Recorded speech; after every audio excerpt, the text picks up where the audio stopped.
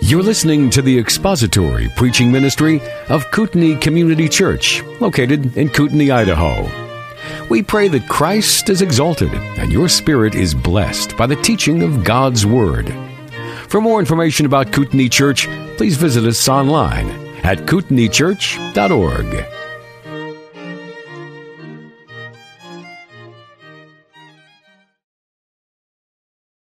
Philippians chapter 3. I'm just going to read verses 12, 13, and 14, and then we're going to open in prayer. Not that I have already obtained it or have already become perfect, but I press on so that I may lay hold of that for which also I was laid hold of by Christ Jesus. Brethren, I do not regard myself as having laid hold of it yet, but one thing I do, forgetting what lies behind and reaching forward to what lies ahead, I press on toward the goal for the prize of the upward call of God in Christ Jesus. Let's pray together. Father, as your people, we bow before your word this morning. It is our joy to hear it. It is our joy to read it and to have it. And we thank you that you reveal yourself and your will for us, to us, in your word. We could never hope to hear from you apart from this word. And so we say with Luther, let him who desires to hear God speak, read his word. And we come to your word this morning and ask that you would bless our time, our efforts at understanding, and our efforts to obey it, by giving us the grace to do so in order that you might be glorified through us. We confess to you our need, and we thank you in Jesus' name. Amen.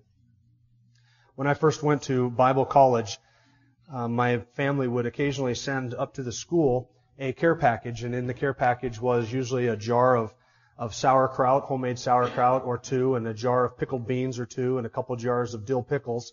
And that may make some of you cringe, but those were tastes of home for me, and something that I always look forward to receiving. Usually once a semester I would get a load of that, and I was the envy of every other guy in the dorm who enjoyed such things. And there was one particular Bible professor there who I used to go over to his house, and I sort of adopted him as my mentor. And his wife passed away about a month after I showed up at school, and so I think, or I assume at least, that he enjoyed my company as much as I enjoyed his. And he was lonely, I know, and was alone in the evenings, and so on a regular basis I would go over and visit him, and maybe I'm a little presumptuous in assuming that he enjoyed my company as much as I enjoyed his. But I would always say, Mr. Peeler, why don't I come over tonight? I'll bring a jar of dill pickles, and we'll sit down and we'll eat some pickles and some pickled beans. You choose. And he would choose, and I would take my jar of pickled or rotting, whatever it was, and we would go over and sit down at his kitchen table and crack that open, and we would begin to just visit and enjoy fellowship together, and I would ask him questions. And I don't know if he really suspected, although he may have suspected something was afoot, but I was sort of adopting him as my unofficial mentor. Mr. Peeler was the co-founder of the college. When I met him that year, he was 80 years old. He was still teaching. He had taught the book of Romans 60 times. He'd been teaching at the school for 60 years. Never missed a single year on staff.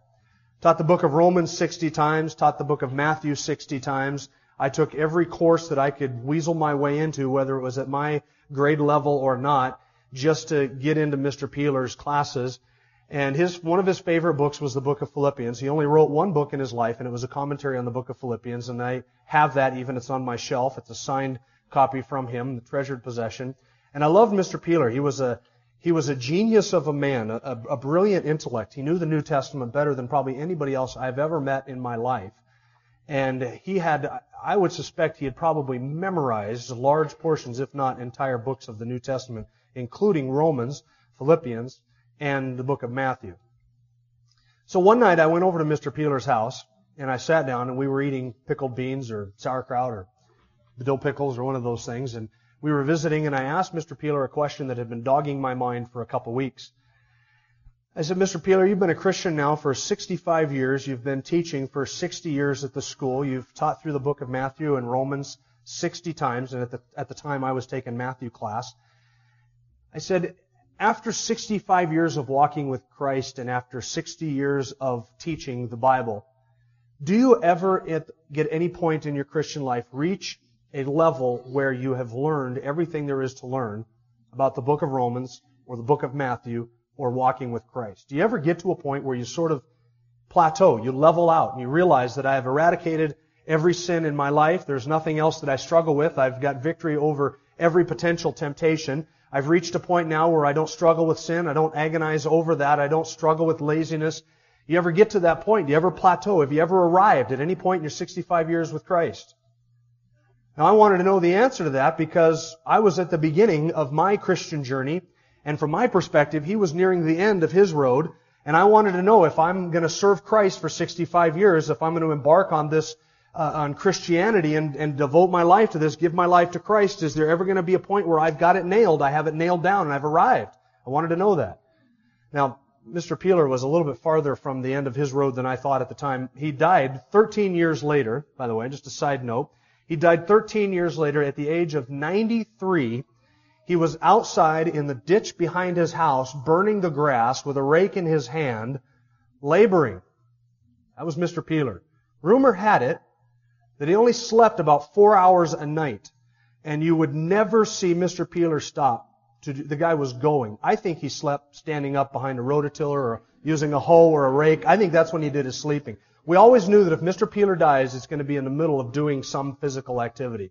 He just never stopped. He finally died. The Lord took him home, 93 years old. It was just a couple years ago. So he looked me in the eye over his kitchen table and pickled beans, and he said, I can honestly tell you that in no point, after 65 years of knowing Christ, can I say that I have arrived. And he quoted to me Philippians chapter 3. He said, the Apostle Paul, after 30 years of being a Christian, could honestly say, I have not obtained it. I have not been made perfect yet. And Mr. Peeler said, studying the book of Romans and the book of Matthew and teaching that every year, there has never been a year where I have not learned something from teaching the book of Romans or learned something from teaching the book of Matthew. He said, every year when I open up those books to teach them, they are as fresh as the first time I studied them. I enjoy it. I've never reached a point where I stopped learning. There always is something new to learn.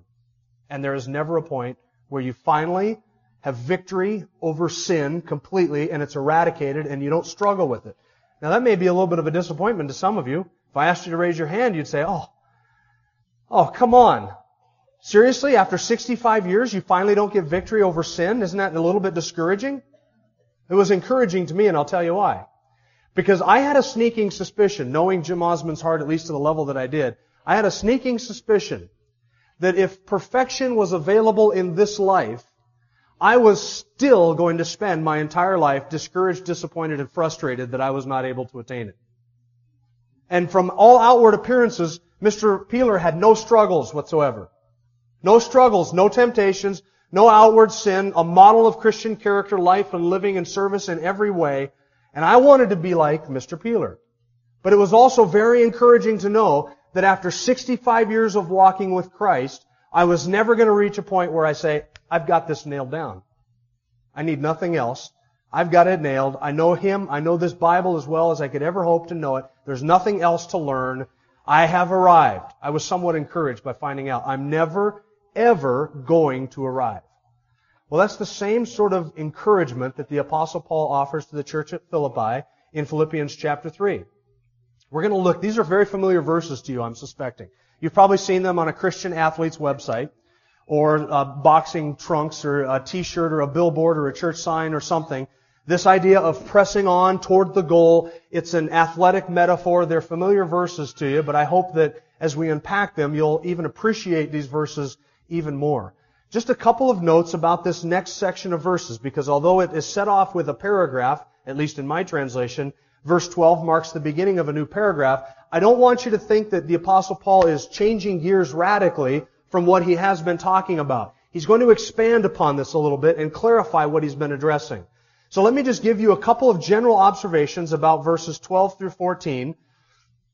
The first, by way of reminder, I don't want you to forget in your mind that as we're working our way through chapter 3, the Apostle Paul is not done talking about the false teachers that he started addressing back in verse 2. Do you remember that? Beware of the dogs, the evil workers, the false circumcision, those mutilators of the flesh. Beware of those. He begins chapter 3 with that warning to beware of these men who would lead them astray.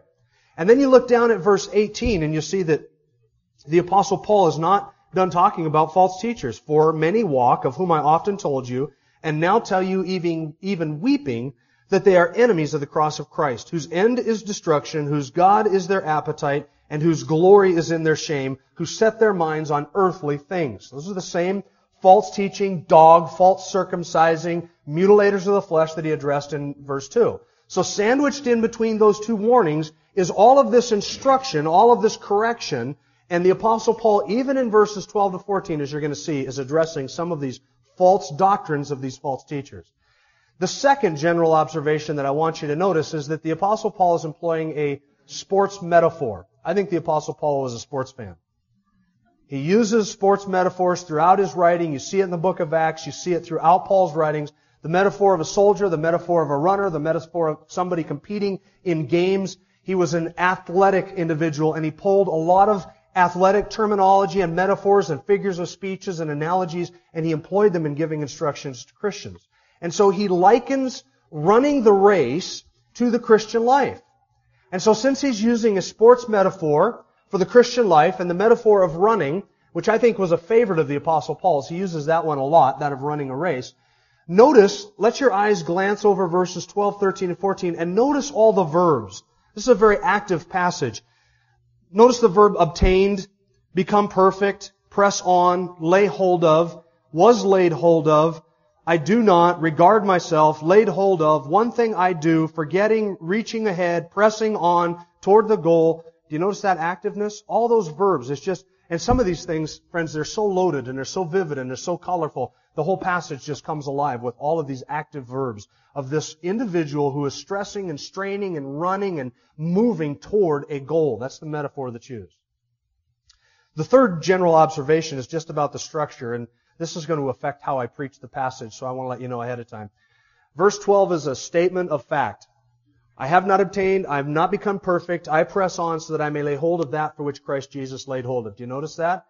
Verse 13 and 14 is a restatement of verse 12, phrase by phrase, with sort of an expansion on it. The Apostle Paul doesn't really introduce any new ideas in verses 13 and 14. He simply expands upon verse 12.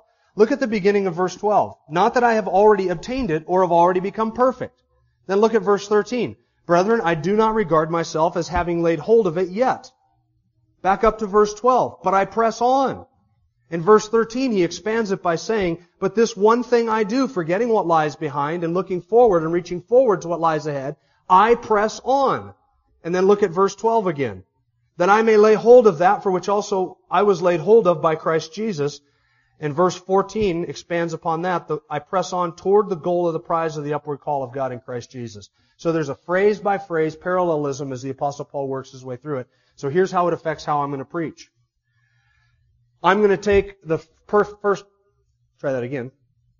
I'm going to take an enunciation class, the first part of the week is what I meant to say. I'm going to take the first phrase of verse 12 and the first phrase of verse 13 together. So we're going to take the like phrases and concepts in this passage as we work our way through sort of in a parallel fashion. And as I was studying this week, there was a really straightforward, and you're probably thinking predictable and of course alliterated outline that presented itself to me.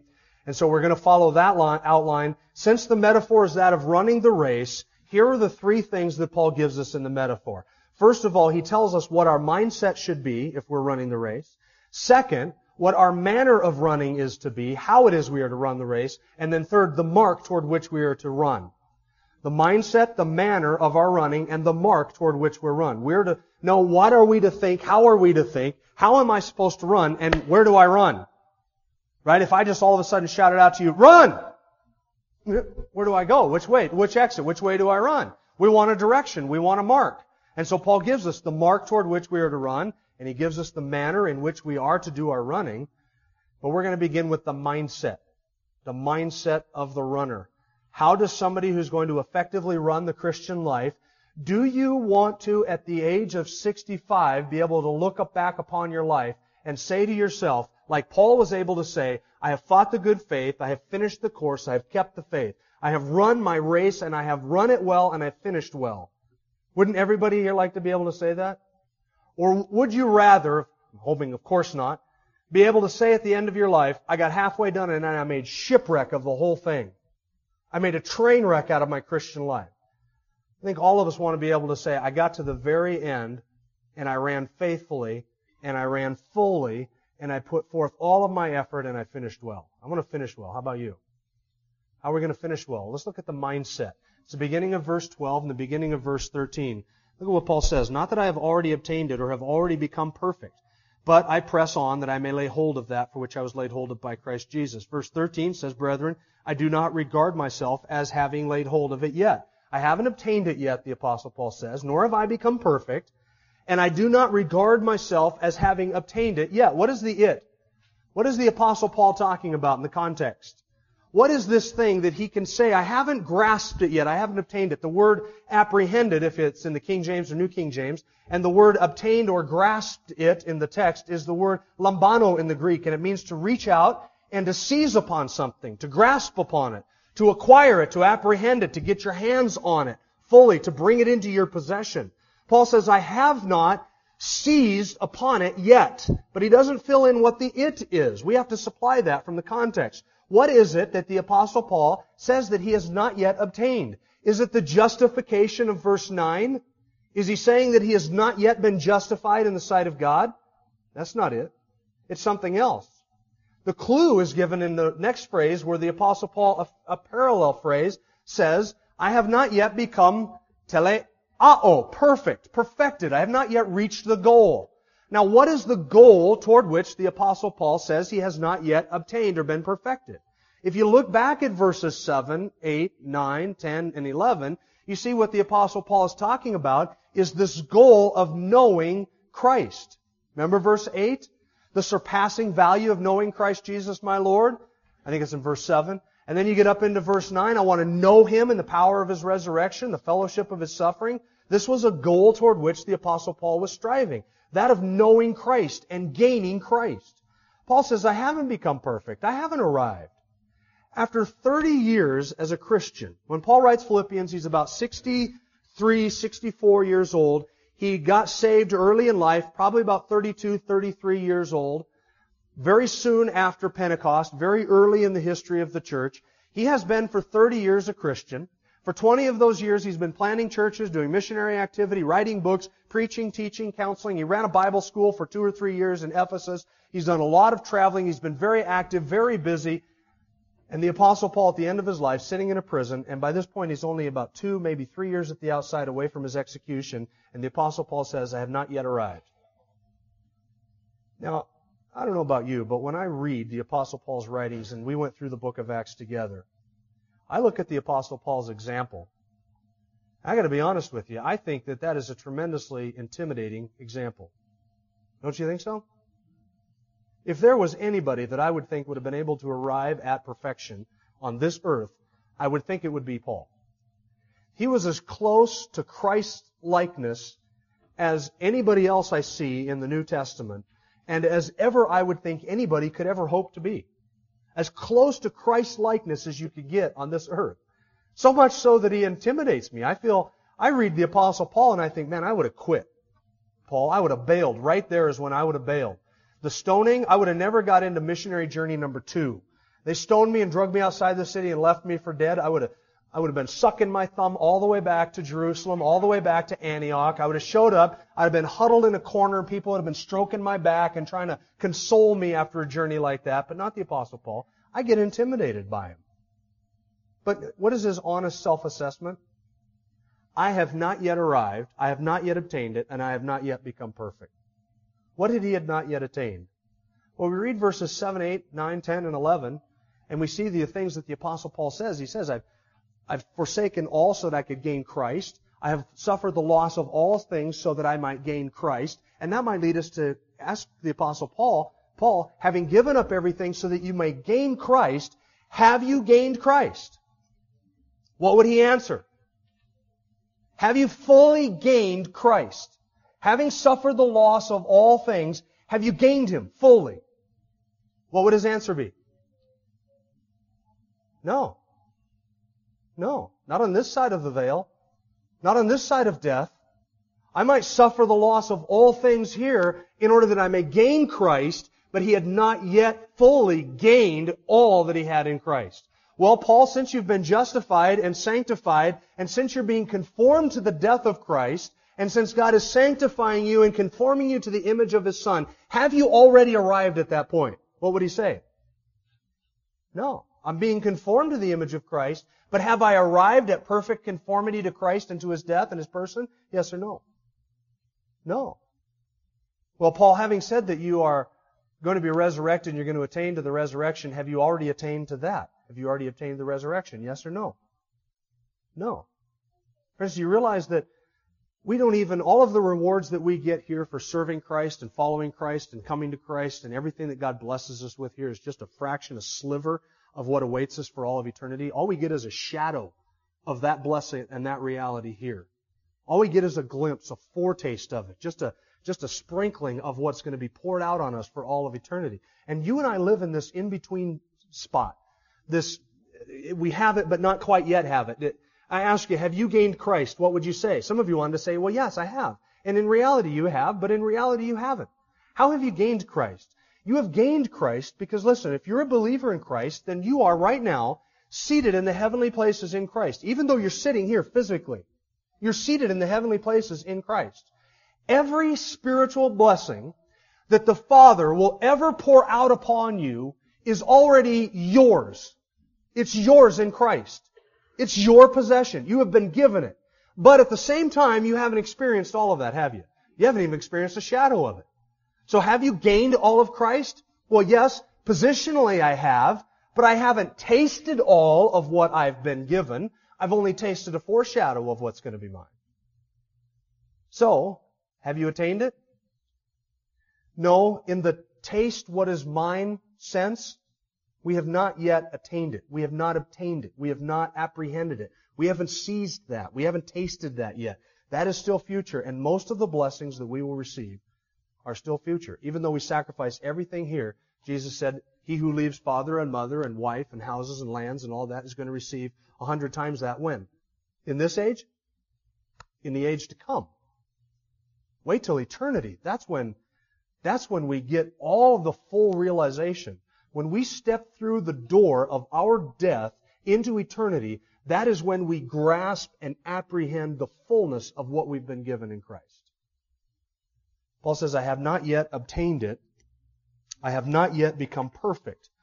Now, friends, those words ought to, for us, offer some correction primarily to two groups of people. First of all, I'm probably going to get myself in trouble again today. First of all, that should offer some correction toward a group of people in Paul's day called the Judaizers. Remember the false dogs? Well, they were real dogs. The false circumcision, the evil workers, the dogs of verse 2, those Judaizers. What they were doing, and one of the things that they were teaching in Paul's day was that, believing in Christ and being a Christian is all good. That's fine. That's dandy. You've got that and that's good. But if you want to be perfect, if you want to really attain, if you want to really reach to the full level of Christian maturity, you're not going to be able to do so apart from the Mosaic Law. That's why Paul says, having begun in the Spirit, do you think you're going to be perfected in the flesh? He said that to the Galatians. Because they were teaching that we begin in Christ, but we reach our maturity and our perfection when we begin to conform ourselves to the Mosaic Law. And so the Judaizers would say, if you want to reach the next level of Christianity, you're going to have to conform yourself to the law and obey the law and be circumcised, and then you will become mature. Then you will become perfect. Then you will reach that state. And friends, legalists today offer the same thing to us as Christians. We have within each and every one of us a legitimate desire to be perfect and to be holy and to be outwardly righteous. And I shared with you my own struggles of that early in my Christian life, the desire to be outwardly righteous and to reach a state of perfection. That desire was a little bit behind what I asked Mr. Peeler when I went over and sat down and we ate beans together. That was one of the things that was in the back of my mind, my desire to be outwardly righteous. And in a sense, I wanted to be told that I was going to be able to attain that through all of my self-righteous active deeds. We have a legitimate desire as Christians to be righteous and holy in all of our conduct and to attain perfection. But then along comes legalist, and he offers it to us, and he says, buy my book, attend my seminar, get the notebook, get my newsletter, follow this chart, do the ABC, here's the formula, you follow the bouncing ball on the screen, and you will attain to a level of spiritual perfection and maturity. Now, they never come right out and say, follow me and you'll be perfect, but that's implied in all of the stuff that they make you go through. Legalism offers us that opportunity to be in our own minds and in our own eyes perfect in the sight of God and in the sight of men, and that's why it's so attractive to Christians, and that's why Christians get roped into all kinds of legalistic teachings in whatever form they take. We have a legitimate desire to be holy, and the legalist comes and says, I can offer you the path to fulfilling that desire to be perfect. And we jump on it rather than realizing my perfection is not something I'm going to have here. And no amount of legalistic jumping through hoops can ever give me that perfection. There's always been, for 2,000 years of church history, there's always been groups within the church and within Christianity, many of them heretical, that offer some sort of a second-level blessing to people. Back in Paul's days, it was the Judaizers. You want to really attain, get to that next level? Follow the law. Be circumcised. Obey the commandments. Obey all the dietary and ceremonial and Levitical laws.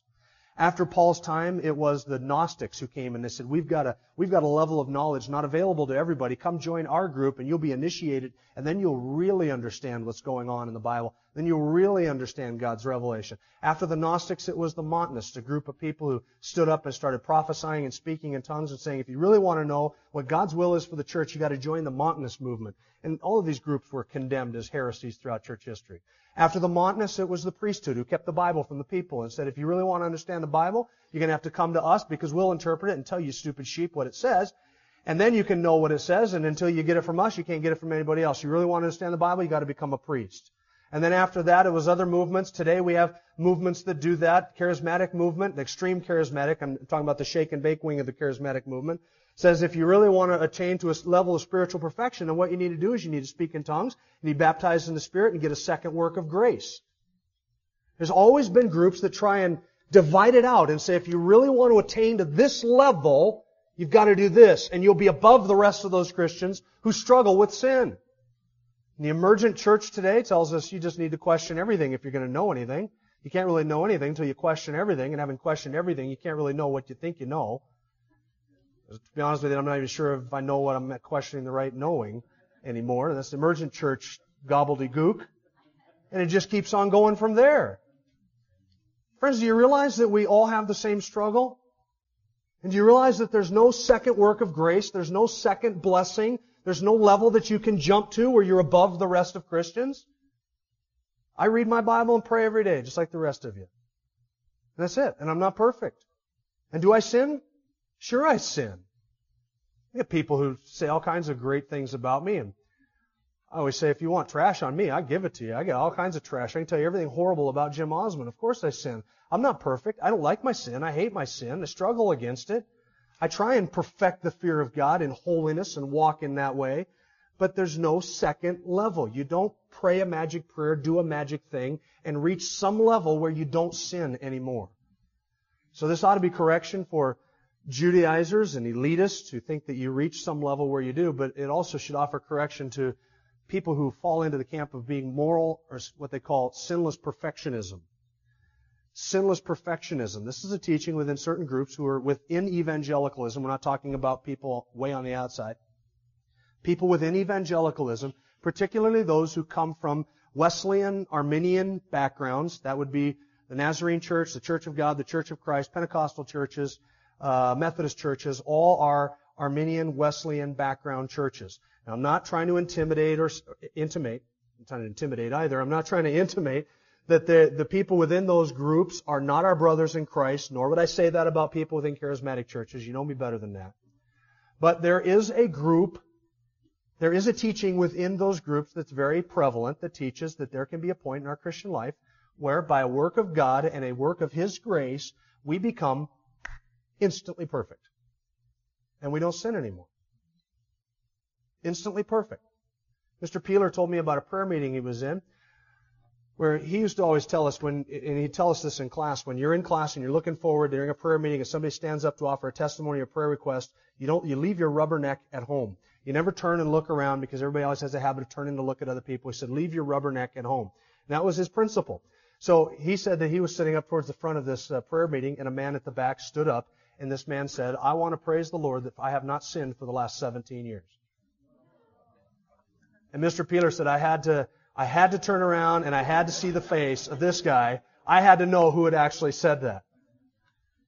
And so he turned around and he looked. Can you imagine living with somebody as your spouse who doesn't think that they've sinned for 17 years? Here was the Apostle Paul, almost 65 years old, as outwardly righteous and conformed to the image of Christ as I think you could hope to be by this point of his life, here on earth, and he says, I have not yet obtained. Well, this group, you say, do these people really honestly believe that you can reach a point where you don't sin anymore? Sure they do. I have 2 volumes on my shelf in my office, a contemporary Wesleyan theology, a 2-volume theology set. So I opened it up to the chapter on sinless perfectionism, and I kind of glanced through, and I saw how they argued for this, and they promote this. And it's true, they do believe this. They do promote this. You say, how do they get away with that? Well, I'll tell you what the perspective is, and here it is. They make a distinction between sins and mistakes. Okay? A sin is something that you think through and ponder ahead of time. You know it's sin. You understand it's sin. You go through the process of thinking it through and you do it anyway. A mistake is something you do without realizing that you did, that had you realized you were doing it and thought it through first and did it, it would have been a sin. But since you didn't premeditate it and think it through first, and you just found yourself doing it, it was merely a mistake.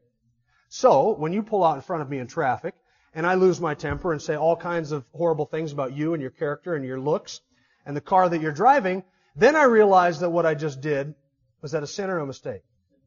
Mistake. And I get short with my wife and yell at my kids, is that a sin or a mistake? It's a mistake. See how perfect I could be if I just moved the goalpost like that? And then if I honestly believed that, I would start to realize I wasn't as big of a sinner before I came to Christ as I thought I was. Because back before I came to Christ, there was a whole load of stuff that I never even thought about doing, never even realized was sin. I just did it. Now come to find out all those were just mistakes, not sins after all.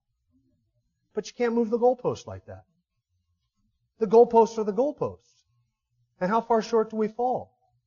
The Apostle Paul knew that. You know what Mr. Peeler told me? He said, the older I get in Christ, and the more I walk with Christ, the more aware I am of my own sin. He said, I am more aware of my sin today than I was 65 years ago. Can you not relate to that? I've been walking with the Lord for a lot of years now. And I couldn't do the math in my head that quick. I've been walking with the Lord for several years now. And I'll tell you something now. I realize today things that I do and that I think and that I am that are sinful that I never realized 10 years ago and 20 years ago. Because the more I walk with Christ, the more I realize I am not perfect. But friends, that is the proper mindset. You have to have that humble mindset. That I am not perfect and I have not yet attained. That's why the Apostle Paul says, I have not yet become perfect, and brethren, I do not regard, that word means to think or to dwell upon, I do not regard myself as having obtained it yet. Now you might look at the Apostle Paul and say, well, Paul, you may not think that you have obtained it yet, but I have. Now see, those who, and this was in my contemporary Wesleyan theology, those who teach that you can arrive at a point through some experience, some second grace work of the Spirit, believe that since it's God's grace that does this to you, you can't boast in it. Ask myself, how do you get to the point of saying, I have not sinned for 17 years, and making that sound humble? How do you say that without boasting? How do you say, I have arrived at perfection without boasting? Even if it was God's grace that got you to that point, you are now maintaining that point. How do you say I haven't sinned for 17 years without that sounding prideful? That's almost unthinkable. Paul says, I haven't obtained it yet. I don't regard myself as having arrived yet. I don't think of myself in those terms. Somebody else may say to Paul, well, maybe you don't think that, but you're just a very zealous, very humble servant of Christ. Maybe that's your own subjective self-assessment. But me, on the other hand, Paul, we know that we can't obtain perfection. We can't obtain our goal. We can know Christ fully. We can reach a point where we don't sin anymore. Because this is not just Paul's own self-effacing humility, his own sort of subjective self-assessment. This is the Apostle Paul looking in light of everything he said about his justification, his sanctification, being conformed to the image of Christ, the perfection of Christ, the righteousness that we have. all of that he takes into account and he says, I have not obtained it yet. There are parts of it, all of it I possess, but I have not tasted all of it. This was not just a subjective self-assessment. This is the honest, solid, serious truth of our condition. And this, my friends, is where you and I have to begin with this type of a mindset. Why would somebody who thinks they're perfect pursue perfection? Why would you chase after something you've already got? If you think you've already obtained it, then why would you pursue after it? But before you can be like Paul and say, I press on toward the goal and I strive to attain this, before you'll ever say that, you first have to have a realistic assessment of yourself and say, I have not yet arrived. And I haven't obtained it. And I haven't gotten there. I'm not perfect. You have to have that humbleness of mind. Some of the most incorrigible, prideful, arrogant, condescending, grating on you people you will ever meet is somebody who thinks they're perfect. Have you noticed that? Somebody who thinks that they never sin. I cannot imagine living with somebody who thinks they haven't sinned for 17 years. Friends, every single person in this building has sinned a number of times since you walked in that door between that moment and now. You've done it. You've thought things that you would not want to have displayed up on this wall. You have thought about things which are absolutely not related to God and to His glory whatsoever. You have had corrupt motives even sitting here while I'm preaching. And some of you have thought things about me and about the sermon and about the people around you that you would be horrified to say verbally. Say, how do I know that? Am I able to look inside of your mind and behind your eyes? No. You're just like me. Thought some of the same things sitting here listening to preachers drone on about perfection. We've all sinned and we fall short. Before we'll ever be willing to pursue, we have to have a right mental assessment of ourselves which says, I have not yet obtained what I am going to obtain and I'm going to pursue it. I'm going to passionately pursue it. That's the mindset. That's the mindset. Now you'll notice, because you can count, that we haven't yet gotten to the manner in which we run or the mark toward which we run. And we're going to deal with that next time. Start dealing with that next time. The manner in which we run. Before we run, we've got to know in our hearts and in our minds, I fall far short of the goal. I have not yet obtained. I have not yet become perfect. And now you're going to ask me, well, Jim, if perfection is not attainable in this life, why run? That's a good one, isn't it? Yeah, I don't plan on answering that, but I didn't want to throw it out. Let's pray together and we'll start looking at that next week. Father, we do thank you that you have called us to be perfect. You are perfect. You require righteousness for us to stand before you, and you provide the very thing that you have required. We thank you, Father, that we can have a right assessment of ourselves based upon Scripture, which shows us how imperfect we are, how far short of your holy and righteous standard we fall. And Lord, we ask that you'd give us the grace and encourage us to know that you have called us to this race. You have called us to pursue righteousness and holiness. You have called us to pursue perfection. And we know that one day we're going to stand in a new heavens and a new earth and resurrected bodies, completely righteous, completely perfect in every way. We long for that day. We long to be righteous and to be holy. It is our thirst of our souls to be as holy as you are holy. And we ask, God, that you give us the grace and encourage us toward that end, that we might pursue it our whole lives. In Jesus' name, amen. Thank you for listening to the latest podcast from Kootenai Church. If you'd like to learn more about Kootenai Church or to donate to our church ministry, you can do so online by visiting kootenaichurch.org. We hope you enjoyed this podcast and pray you'll join us again next time. Once again, thank you for listening.